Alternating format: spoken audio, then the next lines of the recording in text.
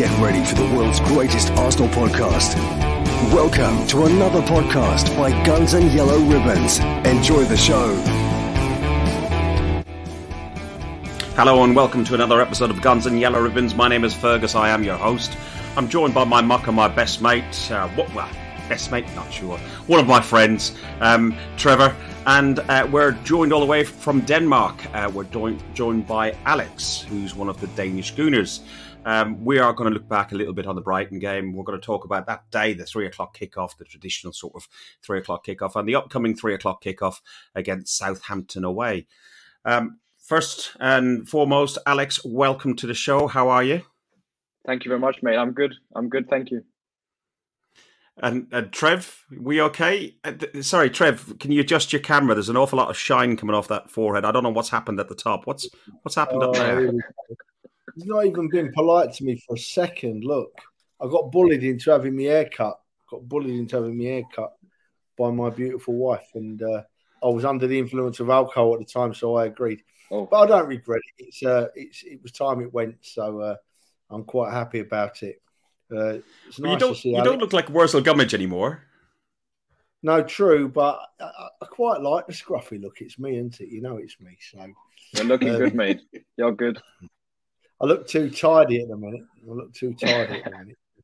Well, there was we met Alex and his dad in the in the pins before the game, and Alex and Gary didn't recognise you with your short hair. So yeah, it was only when I sat in there and we start talking and they gone, I know who you two are, you know. So it was, and I didn't even have the Irish accent at that point, Alex, did I? So it started off with a weird accent, and the Irish accent came out later. Yeah, it started building up. It did, yeah. You know what that is? That's alcohol. That's alcohol, yeah.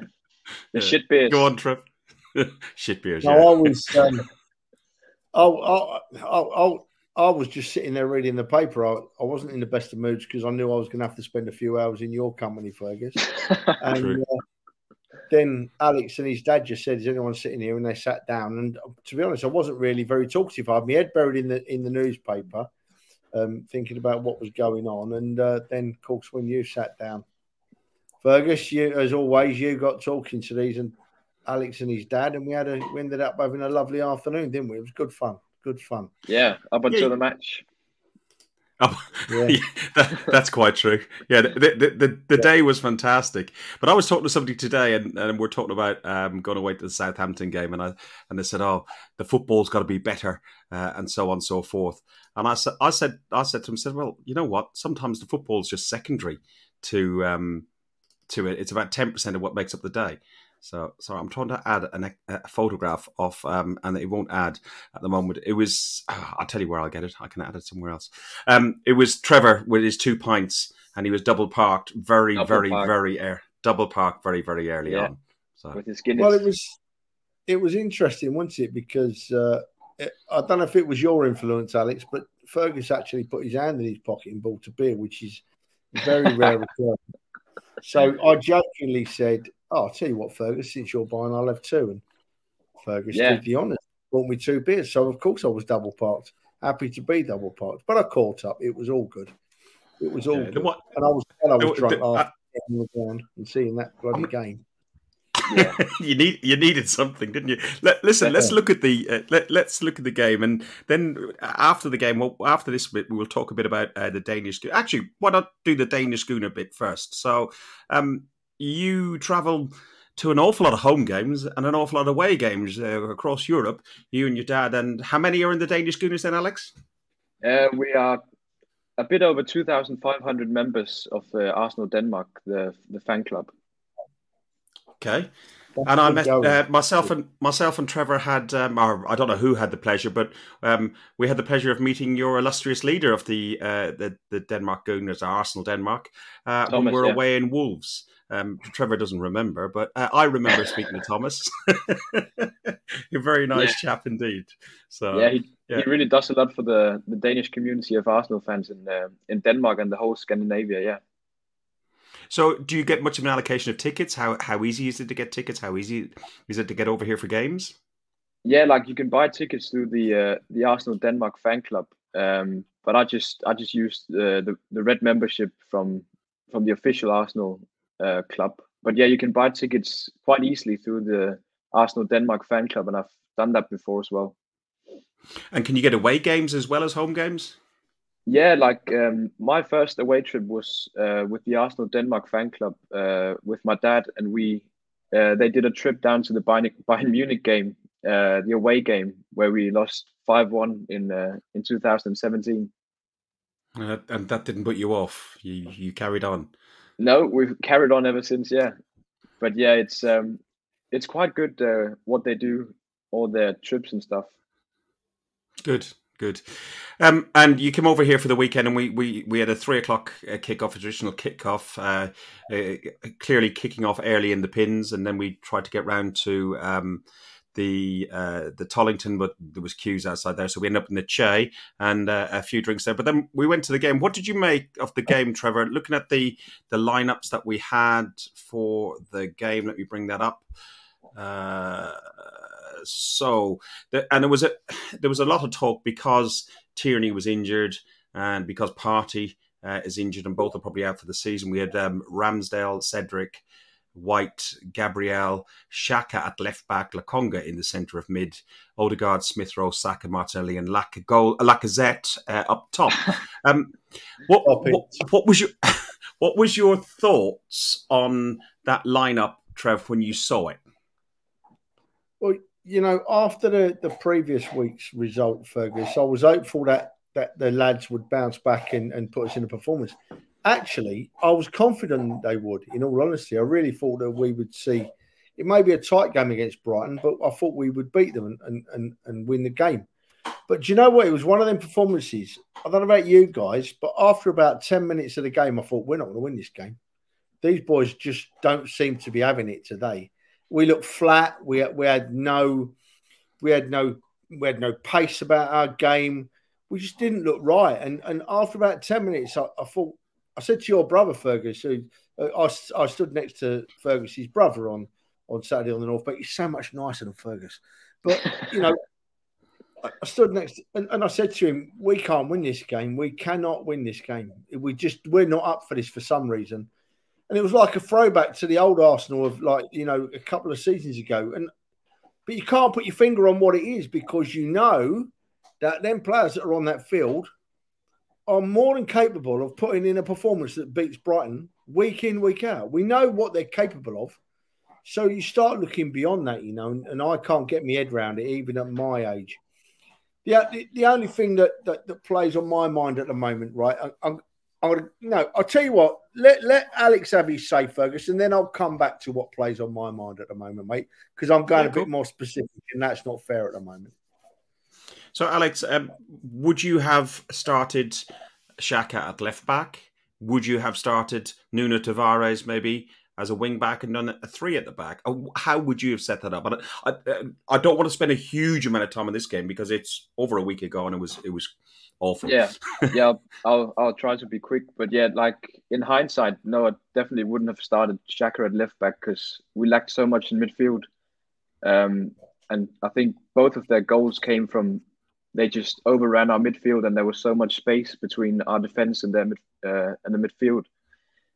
So I think I would have started Tavares and then had Xhaka with more of his presence with Lokonga in midfield, because we were missing our biggest engine in the midfield, and then we just had Lokonga kind of by himself with Smith Rowe and Odegaard trying to fill in some space there, but they just didn't manage to do that.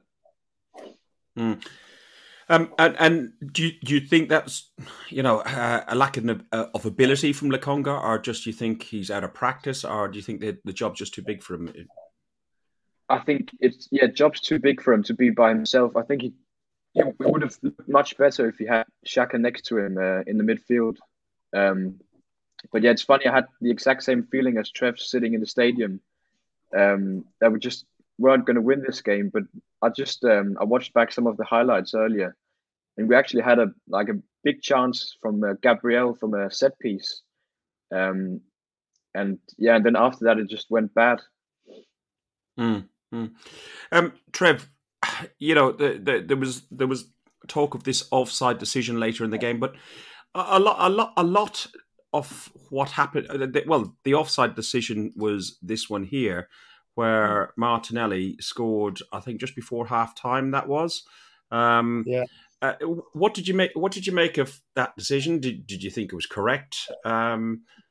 Look, Fergus, it looks the wrong decision, mate, doesn't it? But the thing is, every team in the Premier League has had VAR decisions go for them and VAR decisions go against them, right?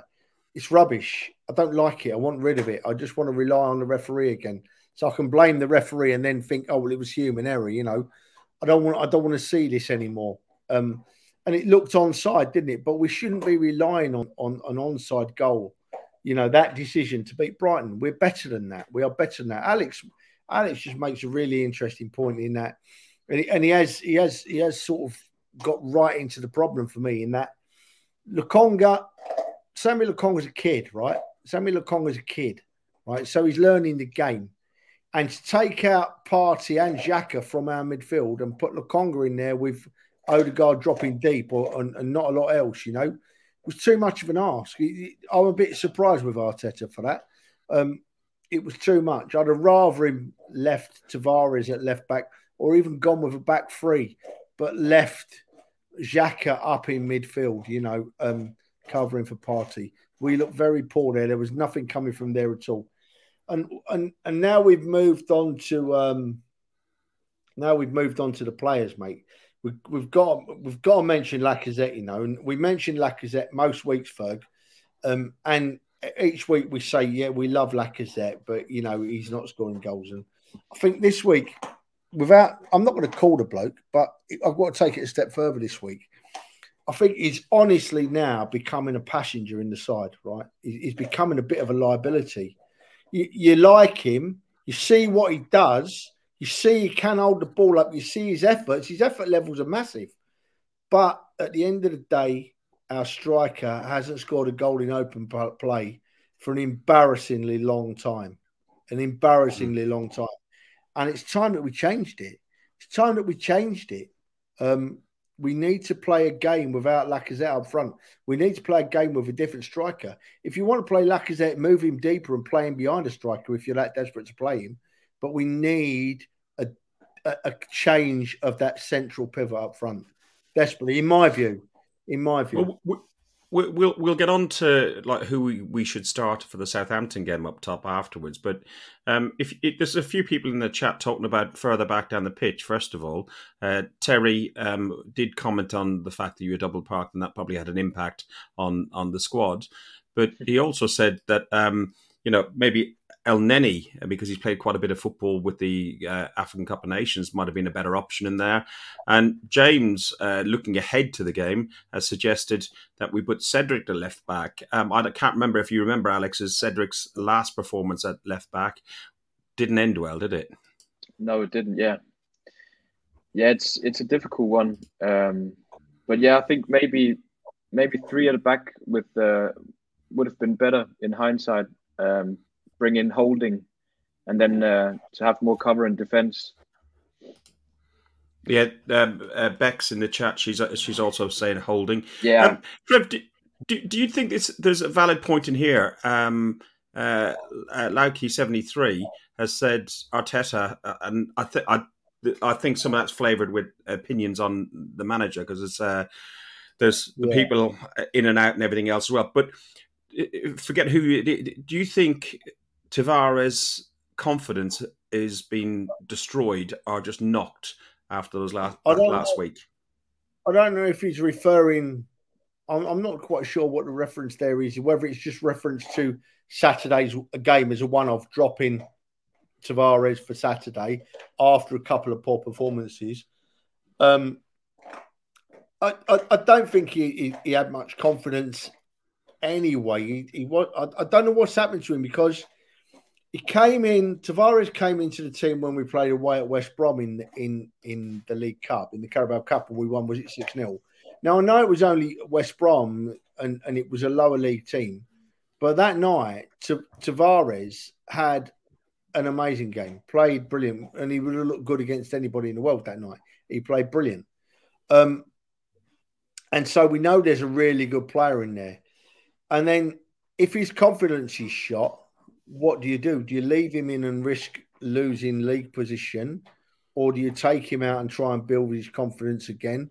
That way, there's two ways to go.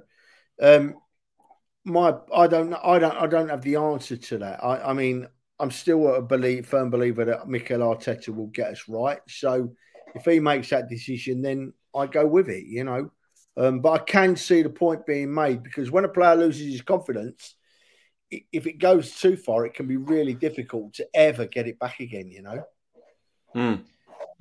Alex, thoughts on Nuno? Yeah, especially when he's this young as well. I think if he would have been a bit older, it'd be easier for him to just knock it off. But yeah, when he's this young as well, it makes an impact on him. Yeah. No, I tend to agree. Listen, I think it was the right decision to take him off at Forest, and I think it was the right decision to take him off at against Palace. It's difficult to take a risk when if Arteta, I don't think he could have won whatever decision he made on Saturday, because if he had played Tavares and we had lost, then everybody would have been, at Tavares's at Arteta's throat. Where if he had played him and said, "Oh yeah, he's done a great man management skills and stuff on there." Listen, one of the things that I noticed, like there was Toscard's goal on 28 minutes, and a goal from, I can't even pronounce it, Mipo, is it, at 66 minutes, and Odegaard got one back on the 89th minute. But before we got the goal back, about 80 minutes in, or 82 or 83 minutes in, there was fans leaving the ground on a 3 p.m. kickoff. Now, listen, I living in and around London, I understand what the public transport system can be like. I can understand people who got commitments for work, and on a late night kickoff, if it's like an 8:15 kickoff on a Friday night, or on a midweek, if it's Europa League or Champions League, I can understand people having to dash to catch the last train back. Trevor comes, I don't know how many miles, probably 150, 200 miles away to come to the game. And if the train's not there, you sometimes might have to. I'm not saying you do, Trev, but sometimes that people have to leave early. But at 3 o'clock, the game that everybody's talking about, Trev, that we want our 3 o'clocks, we want our traditional kickoffs, and people are sudden off early. Thoughts? For me, if it's their prerogative, it's they won't. It's a two-way thing. As has been proven this season, the fans won't sod off early, as you put it, Fergus, if the team's playing well, if they've got something to watch. And let's be honest, let's be straight. We didn't have anything to watch on Saturday. It was awful. It was bad. Mm-hmm. It was bad performance. And they can't moan about fans leaving early when they're turning in performances like that, and that's it. If it's like that, if we're playing well, even if we're playing well and losing, which we have done once or twice this season, played really well and losing, nobody leaves the ground. But if they're going to turn out performances like they have done against Palace, we were away, but they're going to turn out performances like they did against Brighton at home, people are going to leave early, as is their right to do. I just find that there's not really an excuse for that. I get people are fed up. I get people have the right to walk out. But as Beck said in the chat, she give her right arm to go to football and even pick up rubbish afterwards if it could mean she could go and stay longer at the game. So, and Alex, you travel how many hours to get here? Would you dream of leaving early? Nah, never. I'm probably the same as BX Gunners, especially when I travel this long. Like I'd never leave the ground early. Also because of the last home game I watched was the Wolves game, where we won it in the 95th minute, and we didn't really play too well until Pepe equalized. So yeah, no, I'd never leave early, but I understand where you're coming from with like people living a long way off and catching the last train and stuff. Sorry, Ferguson's put his foot in it again. Ferguson's put his foot in it. I have. To be honest, there's a girl who's called Beck Scudder, and she's probably similar age to yourself in North Carolina, BX Gunner. So my apologies if I've given you the wrong gender and the wrong name and everything else. So hey, listen, we're in 2022. You can be whatever you like these days, can't you? Not turning up until the 85th minute. Arsenal seemed to turn it on in the last 5 minutes or so. Odegaard got the goal in the 89th minute. Is it good enough, Alex? No, it's never good enough losing home to Brighton, and especially when we didn't really start playing well until the 85th minute. I mean, we had some big chances as well, as I mentioned, Gabriel in the beginning of the first half, and then the second free kick we had with Odegaard, where he hit the bar, and then I can't remember. I don't know if it was Saka or Nketiah that hit the bar straight after as well. But no, it's just not good enough. Yeah, I think that was the third free kick that Odegaard hit, because it was 3 free kicks from the exact same spot. And Odegaard hit the bar, and it was Eddie that came really, really close, came that close to the post. Trevor, at the end of the game finished 1-0. I don't want to go into it too much more, but the manager didn't appear very, very happy after the game, and he said we were very sloppy. Did you watch any of the manager's comments on Match of the Day or anything else, or did you read any of it? No, to be honest with you, I haven't watched the Arteta interview. I've heard a lot about it, and it sounds like he was as unhappy as we all are. But it's what Mikel's paid for, is to now pick those players up and show a much better performance against Southampton this weekend, which we know we're capable of doing. This is what's frustrating me a little bit. You know, we know these players are capable of better. So, but they're only young. But I still can't get this.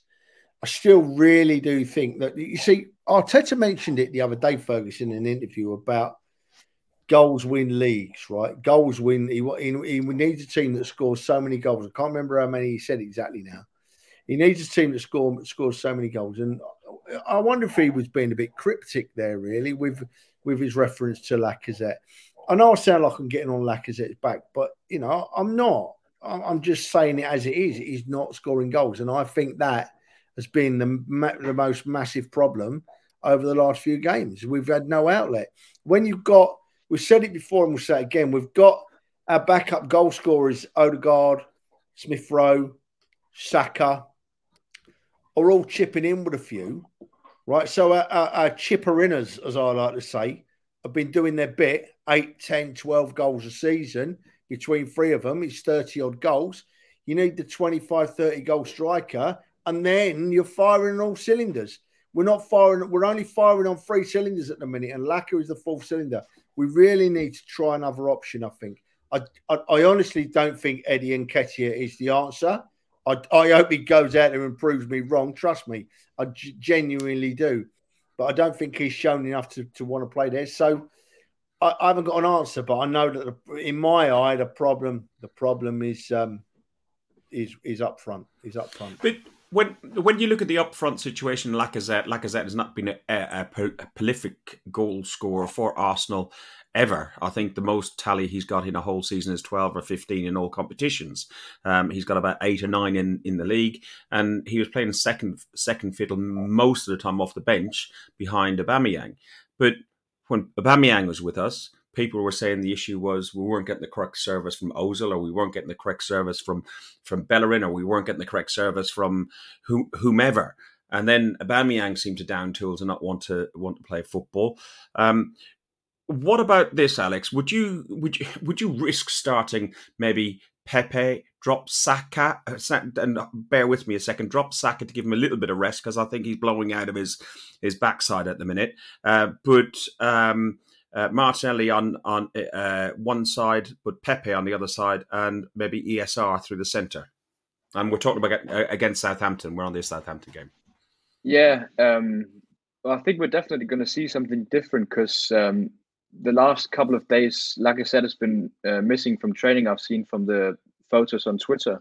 So it doesn't look like he's going to play this weekend. I don't know if he's injured or what, but yeah, I think that's a good idea what you proposed there. Give Saka a rest because he's been really looking tired, especially in the Crystal Palace game, and he was poor against Brighton as well. So yeah, I think Pepe, it's difficult with Pepe because he has his moments where he really shines, but he needs to do it consistently. But I think I'd give Pepe a chance, and then I'd really like to see Martinelli down the middle, because when he started playing for Arsenal, he scored a couple of headers, and we need a guy in there who can score some headers as well. Yeah, there's no point in putting all those crosses in the box if you've got whoever on Tomiyasu, whoever, because Tomiyasu hopefully will be available for this game. So there's no point in having somebody like that putting crosses in if there's nobody on the penalty spot, and we've suffered from that. Trevor pointed out very, very clearly, and we all know it. We don't, I don't think you need even eyes in your head to see that the issues were not able to score goals. Trevor, what do you think? Southampton will be an injured animal, an injured lion. They've just been beaten 6-0 by Chelsea in the last game. Does that make him even more dangerous for us to come up against? Yeah. Listen, I'm writing it down, Southampton, because there's a couple of things you boys rightly talked about then, right, that I just want to cover off. Lacazette, under Wenger, wasn't getting a game, couldn't get in the side, rarely got a start, and was always getting substituted, Lacazette. So I could understand him not scoring so many goals. But now this season, he's had a consistent run in the side, long run in the side. They put a lot of faith in him, Saka, you two young men, Alex, Fergus, you should be washing your mouths out with soap. Bukayo Saka is the best young player in the world. He may be tired. He may be tired, but he still warrants a place in the team, right? Just for one or two moments of magic. Back to Southampton. Southampton have a habit. They have a one massive defeat a season, don't they? It's normally 8 or 9-0. And they have a habit of bouncing back after that. And I don't know what happened last season, but the season before we struggled at Southampton. So we're going to be wary of them. And much like I feel much like about this Southampton game as I did before the Brighton game. Before the Brighton game, I thought, we've lost at Palace. We're going to bounce back. We can't play that badly again. We're going to bounce back. We are too good. We carry too many good young players, and we're going to bounce back and beat Brighton. And we didn't. But I still feel the same way about this Southampton game. I still think we're too good to have 3 bad games in a row. I still think we have a manager that can lift the side. I still think we have the players playing. Thomas Partey is going to be a massive miss now, because there's no doubt that this season he has improved as an Arsenal player beyond belief. He's become the central midfielder that we all knew he was. And if we've not got Partey and Xhaka in midfield, we all have our thoughts on Xhaka, but just looking at recent performances, we're going to be weak. We are going to be much weaker. So we need Xhaka back in midfield with someone else around him. We miss Partey. We miss Tierney badly, obviously. All his injuries are starting to worry me. It's very regular. But we should still have enough to beat Southampton. But as I said, I felt the same before bloody Brighton, and look what happened. So who knows? Who knows? I can't remember who said. Somebody said in this chat 2 injuries. And we'll look at where we are. It does show that we are quite small and thin squad. I've always maintained that we're a squad of probably about 13, 14 players. And then the youth one, you just have to look at some of the benches that we've got. The kids I've not even heard of. They've played for the under 18s and under 23s. On Xhaka, Trevor, I agree. He's probably been one of our most improved players this year. I still don't like seeing him in an Arsenal shirt, but while he's in an Arsenal shirt, I'll support the guy. And when he goes, I will shut the boot of the car and make sure his suitcases are in there. He's left nothing behind. He's got no reason to come back. The only reason I suggested with Saka giving him a rest is he's post-COVID. And speaking to people with this latest strain of COVID, they have 2 or 3 days of feeling really, really unwell, but then 2 or 3 weeks of a lot of fatigue and extreme fatigue. Following on from his Palace performance, where he looked after 10 minutes, he wanted to go home to his mummy. And even again in the in the Brighton game, he was poor. Trev's had to sort the dog out, I think. Alex, it's me and you for the minute. Go on. I'll let you respond to some of the stuff that Trevor's talking about. Yeah, I agree about Xhaka. He's been our most improved player, and he's looked really good next to Partey. But I'll be quite worried with him in midfield with Lokonga. And I saw a comment earlier about Elneny. I think we should be playing him more because he's just looked solid when he's played. And yeah, it's going to be a difficult game against Southampton because they've got some really good ball players in the midfield with James Ward-Prowse. So I think it's going to be a battle in the midfield, and I think the team that will get on top will probably win the game. But it will be the most Arsenal thing ever to just go and lose at Southampton after they've lost 6-0 against Chelsea. And Trev, the issue that Southampton had against Chelsea losing 6-0, I'm led to believe is because they came out all attack very early on and they go very gung-ho in a high press and everything else. How do you think this Arsenal side would cope against a really, on us start and a high press? Yeah, Fergus, I quite like to see a team press us, especially when our youngsters up front are on form. I like to see a team press us because we've got a ball player we've got ball players in White and Gabriel who can move the ball up past the press. And if our front players get the ball past the press, then they've got space to play, the youngsters, They've got space to play. So I don't mind the press coming on as long as our young lads are on form and because they can make the most of the space behind them. I just got in mind. Do you know what? I've got to make an apology to someone like Elneny, it completely slipped off my radar, Elneny, and I don't know why the hell he had. It's awful. And I apologise for that. But I think, Elneny is definitely an option. And someone summed it up in the comments. Andy Fink, our friend Andy, he's a steady Eddie, is Elneny. Very much so. He's never going to shine, but he's never going to let you down. I think he knows his limitations. And if you've not got Partey and Xhaka in the midfield, that's exactly what you need if you're going to play, a younger lad. You need that experience. And Elneny is a long-standing international player with played in lots of countries. He's got lots of experience. So, yeah, I can't believe that I forgot all about it. Elneny, I've always called Elneny the water carrier, and I think in his Arsenal career, the most of it, he's as Andy said, he has been quite steady. He's had a couple of bad games where he's had a complete stinker, but he's not very progressive, not very forward thinking in his play. And my fear with him, if Xhaka's alongside him, is it just comes sideways, backwards, and we did have a lot of that before with them. Who do you see? Alex mentioned Ward-Prowse, who's probably one of the best set piece specialists in the league at the moment, especially for Southampton. Alex, who else do you see as a major threat from the Southampton side? Well, of course, probably the best striker this season, Che Adams. I think that the guy Brocha from Chelsea, I think he's injured at the moment, so he's probably not going to play. But yeah, I think, of course, Che Adams, we have to watch out for him. And yeah, as you mentioned, Ward-Prowse, especially from the set pieces. We have to be careful from that. Trev, anybody you want to keep an eye out for? Fergus, you ask me this question every week, my friend. And what do I say? I don't know. I don't know any Southampton players. I don't care about Southampton. Likewise. That's why I ask you, because I don't know the answer either. All I know is Southampton have got a manager with a strange sounding name. That's it. That's about it. That's about all I know.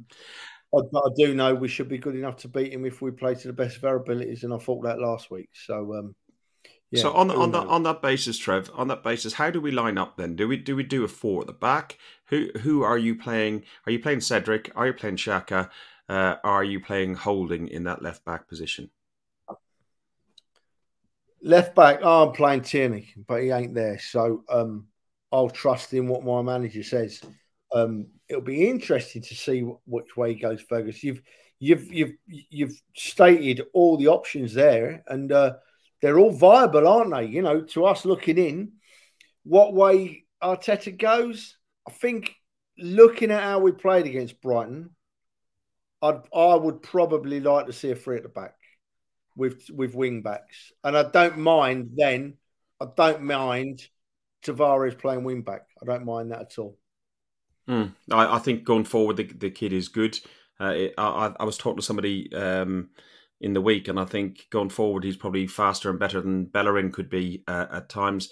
But in defence, he could be worse than Bellerin in defence. So you know, he's a proper combination. Alex, how do you see us lining up then?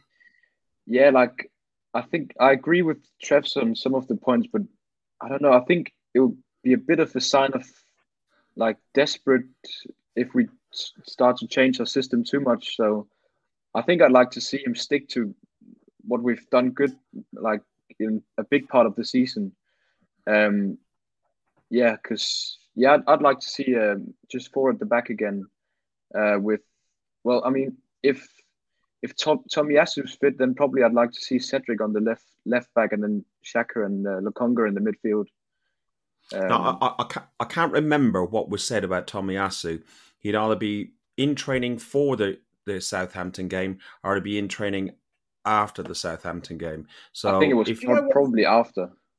Okay. Do you know what, folks? The club's been quite quiet about Tomiyasu, haven't they? You know, we heard he was close to coming back and he was training, and then he's gone again, and now we've not heard anything for a while. We are missing, really? And if Tomiyasu was available, it's the obvious solution to play Tomiyasu at right back and Cedric at left back. Something else, you know, do we play 4 at the back and bring Holding in and push White into midfield? He's played there before. He's got great feet, strong as an ox, you know. He's certainly got the skills to play there. I wouldn't think for a minute that Arteta would do it, but if we're short of a party and a Xhaka in midfield and he don't trust El Neni, why shouldn't White play in midfield in that holding role in midfield? I don't know if it was said on here or it might have been Big Tony that came along and said eventually he sees Ben White being that midfield player on front of the back 4. Trev, Lacazette. So do you start Lacazette? Do you keep Lacazette on the bench as an impact sub along with Pepe? And the reason I ask that is not because of his recent form, but looking at him on the pitch. After 60 minutes against Liverpool, I wasn't able to go to the game, so I was watching it on TV. And he's doing this. He's wanting to be changed from 60 minutes. It took about 5 or 10 minutes to get somebody warmed up and ready to get him onto the pitch because they weren't expecting him to come off that quick. He's blowing out of his arse as well after 60, 65 minutes. So he can have an impact on the pitch. He can create stuff, and some of his layoff play is quite good. And if you brought him on as a sub, do you think that would be a better option than starting him? I don't think we should start Lacazette. No, Fergus, I don't. I think that the best he should hope for is a place on the bench. I think that there are 3 or 4 other untried options to play in the centre up front, and none of them. We don't know how they will play, but one thing we do know for sure is that their scoring record wouldn't be worse than Lacazette's. Yeah, so it wouldn't be worse. So it must be worth the effort. I honestly think that Arteta is going to see this season out with what he's got. I don't think we'll see many changes up there, but I can't understand that. I think that Lacazette hasn't done enough now to warrant a place in the side as a striker, and I think we should put someone else up front to try and make a difference. Even though I said I don't trust Eddie, even if it was Eddie, it would show that our manager is thinking about what's going on and what to do. I'm a bit like Alex. I'd love to see Martinelli given a go through the middle. I think that I'm not sure about Pepe, but why not give him a go through the middle? You know, Pepe has played for Bielsa when he was in France. I think his Nice was in France. Lille, sorry. And Bielsa had him there and he scored 4 goals in something like 16 or 18 games. Bielsa left the job there to go to Leeds, and the incoming manager moved him to the wing, and he got 16, 17 goals, highest assists. He's clearly a winger. I think we were having the conversation in the pins, Alex, about Martin, who's my daughter's partner, watches a lot of German football and just general football anyway, and talked about Bayern Munich were interested in buying Pepe because of his speed, but he's so left-footed and he needs so much time on the ball that the Bundesliga, never mind the Premier League, would have been too quick for him.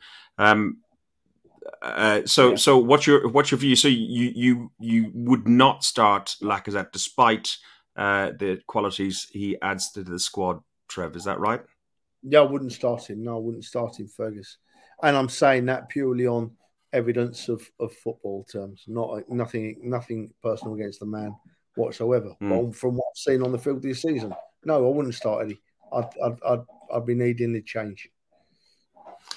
There's an interesting comment here, which is from Matt Bean, and he says we've got to give Harry Clarke. Now, I don't watch much Scottish or any Scottish football really. I don't watch anything but Arsenal football really. But Harry Clarke has had a good run. He's a good right back or left back. He's been doing well at Hibs. Alex, you're nodding. Have you seen some of this guy? Yeah, I've seen people speak about him on Twitter. So apparently, I haven't watched any of the games, but apparently he's doing very well at Hibernian. So yeah, it would be good to see him come back and do well because we are lacking in fullback positions right now. Okay, and on fullback positions, as Kevin in the chat has said, he was at the training ground last week for a photo shoot. Really interested to know a bit more about that. And they had to wait for Tommy to come off the treatment room. He's nowhere near fit. Wow. So that's interesting bit of inside information. You see, you got all the inside gossip on Guns and Yellow Ribbons. You don't need all these other podcasts when you got people. Yeah. So what are we predicting then? Are you going 4-0, Trev? Your usual 4-0? No, Fergus. After the last couple of weeks' results, we're not really predicting. We are taking wild guesses, aren't we? Half full of hope, half full of dread. But do you know what? I'll take a 1-0 at Southampton, Fergus, all day long. Day long. Yeah, I'll go 1-0 as Heath has done. Dan's gone for 2-1. Matt's gone for 4-1. Matt, you need to come off that German beer. It's obviously clearly too strong for you. Alex, what are you going for? Yeah, I'll definitely take a 1-0 as well. And I got to give a shout out to Matt in the comments as well because he suggested starting Mika Biereth for a fellow Dane. So I'd love to see that as well. See a Dane playing for Arsenal again. Well, we got Norwegians there. They're all the same, aren't you? Swedes, Danes, Norwegians. Yes, Scandinavians. I'd take his lordship tomorrow. I'd take his lordship tomorrow. I never thought I'd ever say that. I'll have Bentner back again. That would be good fun. I wonder if he's left those Paddy Power pants behind in the dressing room, and if we put them on Lacazette, he'll get the power and score a goal within 30 seconds, like the Lord did against a Spartan Lager. It's American. Oh, I've done it. That's twice today. I've done it. I'm offending the Americans left, right, and centre. They're going to be calling me Putin by the end of the show at this rate. Was it Spanish? The beer you've got? Yeah, San Miguel. A bit of San Miguel. So I'm keeping it European, being an Irishman. We got an Irishman, a Dane, and an Englishman on here. Listen, next 4 fixtures, huge fixtures. We talked about Southampton away. We're all hoping for a 1-0, so we'll take it as we're going 3 points there. Wednesday night, then we go away again. Our game in hand against Chelsea. Back at the Emirates the following weekend to host Man City, and then and then West Ham away. Sorry, Tony Fain has just put it in the chat that Putin's more likable than me. Okay, right. and Dan Gunning is, for me to get the words wrong is not unusual. Yeah. What's your thoughts? I'll go to you first, Alex, on those 3 fixtures. So we're going 3 points. All of us are going for Southampton away. Clearly, we don't like 12 points, but let's try and be a bit scientific and realistic. What are you going with Chelsea? Yeah, I think Chelsea's going to be a very difficult match. Realistically, I don't see us going there winning, but yeah, I'll definitely take a point there. But okay. I don't think we're going to win at Chelsea. United at home? United at home.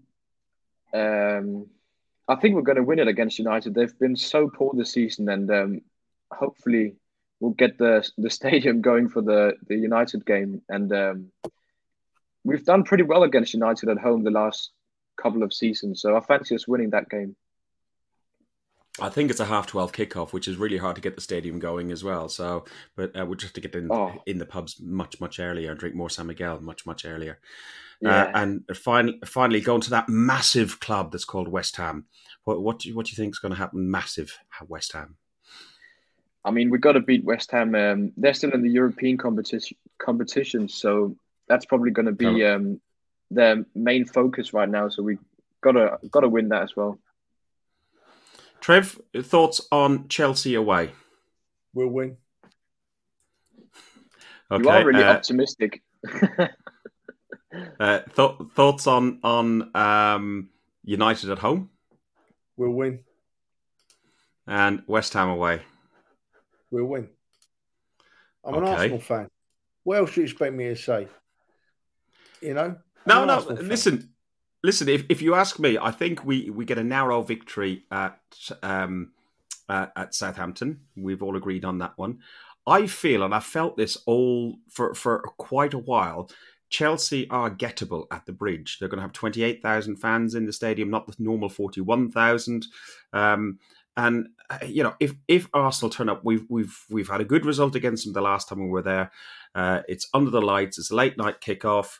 I've got a funny feeling in my water that we do Chelsea and United. It's the West Ham game I worry about. Jesus, I'd love a point at West Ham, and that gives me 10 points out of a possible 12. And I think you went with 7 points out of 12, Alex, and 12 out of 12. Yeah, it's 9. I think I'd say 9. So who we got? Mr. Arsenal podcast says get 10 out of the next 12. Then we got Dan, win, draw. Andy says win all the way. So yeah, there's a few people in the chat who are quite positive, and I think, you know what, as Arsenal fans, sorry, Terry's coming out. He's got a funny feeling in his water. It's called old age as well. So, but as Arsenal fans, I think we need to be quite optimistic. Trev, we had a message from our good friends from the Arsenal history today about this chap here, who has. I'll leave you talk about this man, because you know all about the old football a little bit more than me. Cool. This lad was even before my time. Con Sullivan. He was the oldest surviving Arsenal player. He's the oldest surviving person that had played for the Arsenal. He played 32 first-team games between 1953 and 1958. And he sadly passed away today, Fergie. So it's only fair that we give him a mention, and we send our condolences to his family and his friends. And may he rest in peace. And we hate to lose a Gooner. But so the oldest player now alive from the Arsenal is another goalkeeper, because Con Sullivan was a goalkeeper, and the oldest player surviving now is another goalkeeper called Jim Standen, who's 86 years young, and let's hope he's about for many, many more years to come, mate. Eh? But rest in peace, Con Sullivan. A sad loss to Arsenal Football Club today, and I'm sure we'll hear more about it from the Arsenal themselves. And he was involved in. We'll share this on Twitter. If you go to Arsenal History on Twitter, and Andy Kelly shared it on Twitter, and his Twitter status is Gunnar_AK about Con Sullivan and this article where he was involved in a very strange own goal as well. It was a bizarre thing at the time. There's a couple of things I want to mention as well before we finish. We're not going to finish just yet because there's a couple of other things, but I do want to tell people, get your Gooner. The Gooner sent an email out to some people in lockdown, sent to survive. With people not buying it, they asked for more people to get involved in subscriptions, which thankfully did save the Gooner.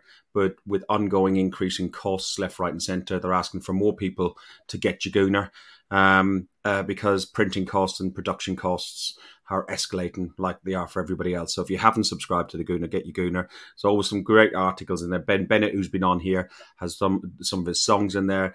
Dan Mountney, a friend of the show, and many other people who have been on here at some point or another have had some sort of involvement of a great fanzine that's been around for quite a while.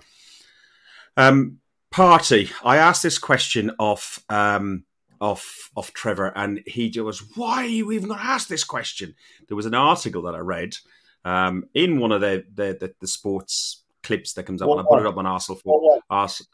I don't know which one was in, Trev. I post loads of them on Arsenal Fans Forum every day, and it was that Arsenal are considering selling Thomas Partey because he hasn't fulfilled his billing from when he came in from Atletico. Alex, you know you're going to get an absolutely stupid response from the old guy up in the top corner over there. What's your thoughts on Partey? Would you consider selling him? I didn't say which corner. I just said corner. Yeah, he has got some funny opinions, the old man. But I agree with him on this one. I'd never consider selling Partey. He's been so valuable this season, and he's proved that he's got the level to carry us forward into the Champions League places if he's able to stay fit, which he hasn't really been. But no, I'd never consider selling him at this point. No. Do you think he's lived up to the fanfare that there was around the player when he was signed? Do you believe, that the £45 million buyout clause, the deadline day dash? Do you think he fulfilled that billing yet? I mean, that's difficult to live up to, but I think it's only been the injuries holding him back. Because, I mean, the last many games he's been so good for us, and he just makes such a difference, and he has such a presence in the midfield, and he's kind of the leader in midfield we've been wanting for so long. So he's been valuable. I'd agree that up until the international break, from the previous international break, he did look like that player, and he did look like, I think Partey's finally arrived. Trev, thoughts on Partey? Do you think he's lived up to the billing? And I know what you're going to say about the next bit. Would you sell him? No, well, after a slow start, he's gradually been growing into our club, hasn't he? And he's gradually, and you can see the steady improvement. You watch him week in, week out, and he gets a better and a better player. And I think that next season he will only get better again. So hopefully they're not thinking of selling him. It would be a silly move, unless, as James said, there's some kind of injury or some kind of problem there. Partey has improved right through this season. He's now looking a class act, and he's looking the player we thought we were buying when we got him. And I think he'll only improve next season. So no, of course I don't want us to sell him. It'd be the newspapers fishing for a story, hopefully. Yeah, hopefully. And the other Spanish influence, Unai Emery has got through to the semi-finals of the Champions League. There's the amount of twatter on Twitter was absolutely unreal. The love that was shown for a man that was not necessarily was definitely hounded out by some players, but for that there was quite a large proportion of people saying enough of Unai Emery, and Unai's got to go and so on. Towards the end of his tender, they were talking about very negative play. We were delighted when he first signed with some of the pressing and the hard work in the training ground. Alex, what's your thoughts of the Unai Emery love-in at the moment? Try and take yourself off mute, mate. Sorry. That's all right. Yeah, I'd love to see him do well, as me and Trev spoke about before coming on here. But I mean, I would have loved to see him get a bit more time at Arsenal, because he just didn't have the squad, and there was so much toxicity in the squad as well, with Aubameyang especially and Ozil, and I don't think he had the authority as well. But that's the thing I like about Arteta. He seems to have more authority in the squad. But when you see how well coached that Villarreal squad is, and how they managed to do so well over 180 minutes against Bayern Munich, I would have just loved to see what he could have done with the squad we have now and the project that Arteta is doing. Trev, were you calling for Unai to return? To return? You know what I mean. People were going, "Oh, what if? What we would have been like?" I've seen some Twitter threads with people come along and saying, "What would it have been like if we still had Emery?" And then people coming back with showing them tweets that they'd done in 2019 saying you wanted him out. Look, I'm on record on this very podcast as saying that I thought Emery was shafted by Arsenal fans, and that he was a very good manager, and that he, with the players he inherited and with the legacy of Wenger to follow, it was always going to be a very difficult, long job. It wasn't going to come easy. The Arsenal fans on Twitter, in my opinion, some Arsenal fans on Twitter were absolutely atrocious. They were calling him for his lack of English. He could speak English, but he had a very strong Spanish accent. Understandable, really, when he's Spanish. Huh? Good evening. What's wrong with good evening? Everyone knew what he meant, right? So what's wrong with it? You know, they got on his back for that for no reason at all. He wasn't a manager of Arsenal. He was the coach, right? He was the coach of Arsenal. So he didn't have the power that Arteta has got. And I honestly think that if we'd have given Emery more time, we'd have seen the results. He got us to a cup final.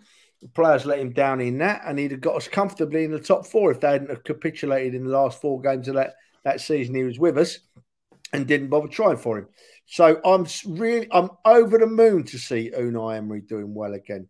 He got undeserved stick at Arsenal, and it's come back to haunt a few so-called Arsenal fans on Twitter this week. It's made me smile very much, and because I got the text because they've all been praising Emery this week, and then they've all had old tweets dug out saying time for Emery to go, is crap. Well, the fact of the matter is, Unai Emery isn't crap. What he inherited at Arsenal wasn't very good. And when you follow a manager of 26 years, or if we're honest, the standard of players he left for Emery, right, wasn't that good, right? They weren't committed. Then Emery did really well in his first season, and he deserved the second season, and he didn't deserve the stick he got then. And I'm over the moon to see him back playing really well and showing what a good manager he is. It's made me smile. It's made me smile this week. Trev, there's two really good comments in here. There's the first comment from Puds, and he says Arteta saw that Emery wasn't tough enough, and he's learned from that. And then Dan, who's mentioned this a few times in the chat about the trajectory of the club, and he mentioned about a young side. He talked about a young manager and so on. If you go through on the chat on there, but. You know, he's very right in saying that we need to focus on the point that we're on the right thing. But you just come along and said about the squad that Unai Emery inherited, and he also inherited the everything that was was Arsene Wenger, and the whole club was set up and run by Arsene Wenger. So all of a sudden, we've got a new owner taking 100% ownership of the club. You got a manager that's been in there who's designed and built the stadium and ran everything from the tea lady to the striker and the transfers and everything else, and everything else. And you look at what Arteta's having to do now with the squad, getting rid of the bad eggs, the bad influences of the Ozils and the Aubameyangs and others. There's many others. There was cliques within the dressing room who turned on Emery as well in Baku, which I've said on several times, and you know it's really important for. If you go back to the end of Emery, the end of Wenger's era, people were starting to get all toxic, get all and it's not good. The one great thing about this season, until possibly the last couple of games, was the unity among the fans. The fans were just enjoying the ride. We got knocked out at Forest. It was awful. The game was poor, but we've enjoyed the ride. We've gone home and away. The away fans, Leicester at a 12:30 kickoff is normally the flattest game going, and it was outstanding. Villa away, Trevor was even on his phone. Just the load. He's shaking his head. But it's been absolutely fantastic, and I've had a message group. Somebody slagging me off for being a bit too pro Arteta, but I don't want to go through what Man United have gone through. Just about to get the fifth manager in how many years? 7 or 8 years. Go on. Listen, mate. You're exactly right. You're exactly right. And those two comments you put up just now about Emery and Arteta, that there is a comparison, mate. You're right about it. I mean, the prime example, right? The prime example of Arteta and Emery and the difference is Mesut Ozil, right? When Emery came into our club, right, he tried to drop Mesut Ozil, but he was only a coach. He didn't have the power. He didn't have the players to put in place of Ozil, and he dropped Ozil, but he had to bring him back, right? And it was awful. Now, Arteta came in, didn't fancy Ozil. Sorry about the dog. Didn't fancy Ozil and dropped him. And differently to Emery, Arteta got the back in. Arteta was allowed to do as he wanted. Arteta is sorting the side out. And if you want Arteta out now, then fair enough. That is your opinion, and you're entitled to it. You are truly, truly entitled to it. But also remember, whether you're Arteta in or whether you are Arteta out, there's one much bigger thing, Fergus. You're an Arsenal fan, right? You're an Arsenal fan. So you want to see the club do well, right? So, yeah, want Arteta out if you want, but don't drum on about it after every game, every minute, every week. Be an Arsenal fan, first and foremost. Support our great club. Be an Arsenal fan. Occasionally, if you've got the hump with Arteta, I've said it tonight in a nice way. I couldn't make out what Arteta was doing with some of his team selection. But that's it, right? Remember, Arteta in or Arteta out, Ozil in, Ozil out, Wenger good, Wenger bad, all pales into insignificance when you remember what you are, right? And what you are as an Arsenal fan, right? And you want the best for our club. So there you go. Trev, you're getting a lot of love in the chat. Steve thinks you're Brill. I think it's Brill Cream he's looking for, because you might need a little there because you're starting to flick up at the side. So yeah, you need a bit of Brill Cream, I think. And Henry is praising Pods for his comment, and I also think Dan Gunning is spot on. Trev for PM by Andy Fink. Alex, your thoughts on what Trev has to say there, and anything you want to add? Yeah, I think you're both onto something. We've got a lot more unity around the club now. I don't see as many people saying Arteta out as when Unai Emery was in the club. And also, like in Denmark, we've got a designated Arsenal pub in Copenhagen. And even though the last couple of games we've been losing, I see much more people coming for every game into the pub, even doing bad, doing good. There's just so much more unity, and I think people are on board with the project as well, and they see like so many young, exciting players as well. So I think that really helps as well. I've got a mixture of supporters of different teams in my local pub, predominantly West Ham and Tottenham and Arsenal, but there are some Chelsea, there's some Leeds, and a smattering of other QPR and Millwall and so on. And everybody but a man talks about, and there was a Man United fan I was talking to the other day. He said, when you look at Man United, you get a collective of individuals, but when you look at Arsenal, you've got a bunch of young talent that's probably the best young talent out there, and looks like it's got great potential. And I do have to agree with that, but we just don't have enough of it with the 13 I talked about early on. So, anything to say finally, Alex? Have you enjoyed your first podcast, and when are you back over to join us again? Yeah, I think it's your round. Definitely enjoyed that. Thank you for bringing me on as well. I haven't planned yet. Sorry. Go on. Sorry. Go on. Go. No, I was just saying I haven't planned the next trip yet. I got tickets for two of my friends, so they're going over for the Manchester United game. But yeah, loads of exams coming up, so hopefully I'll be back next season. And you're okay with having Norwegians in the chat because Truls is in Norway. You're okay with that? I love that. Love a fellow Scandinavian. Just like IKEA on here, Trev, isn't it? It's been good fun tonight, Fergus. It's been lovely having Alex on, getting the young voice and the overseas voice as well, and you speak a lot of sense, Alex. It's been good. I've enjoyed it. I was tired when I started, but it's been a great listening to you, Alex. And as always, I've put up with Fergus. I just see that Heath's in. Our good friend Heath Keogh's in the chat, and his nephew's been playing for England under 18s and doing really well. So good on you, Heath. I hope he continues to do well, mate, and all the best. And Heath is now being rude in the chat, so we're going to ignore Heath now for a bit. So. I think he likes blonde-haired ladies by the looks of it. So, listen, you have been listening to an Arsenal podcast by Arsenal fans for Arsenal fans. This is Guns and Yellow Ribbons. If you like what we do, please, click the like button on YouTube. Go and follow us on YouTube. We are here on Facebook and Twitter as well. Alex, thank you very, very much for joining us. We'll have you on again, and hopefully the next time you're in London, you can buy Trevor a beer, but only the one, because you know what he's like if you buy him two. He goes a little bit wobbly. Bad. Yeah, you can buy me two instead if you want. I'll get you double park, mate. Yeah, but make sure it's not that shit beer. Let's get some of the decent beer. Yeah, language. I'll be sure. It was a phrase we used on it was one of the first conversation pieces.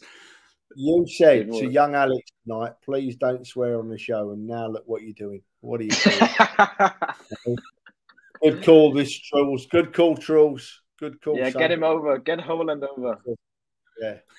Yeah. Right, guys. I gotta see you later. Up the Arsenal. Up the Arsenal. You've been listening to Guns and Yellow Ribbons, an Arsenal podcast by Arsenal fans for Arsenal fans.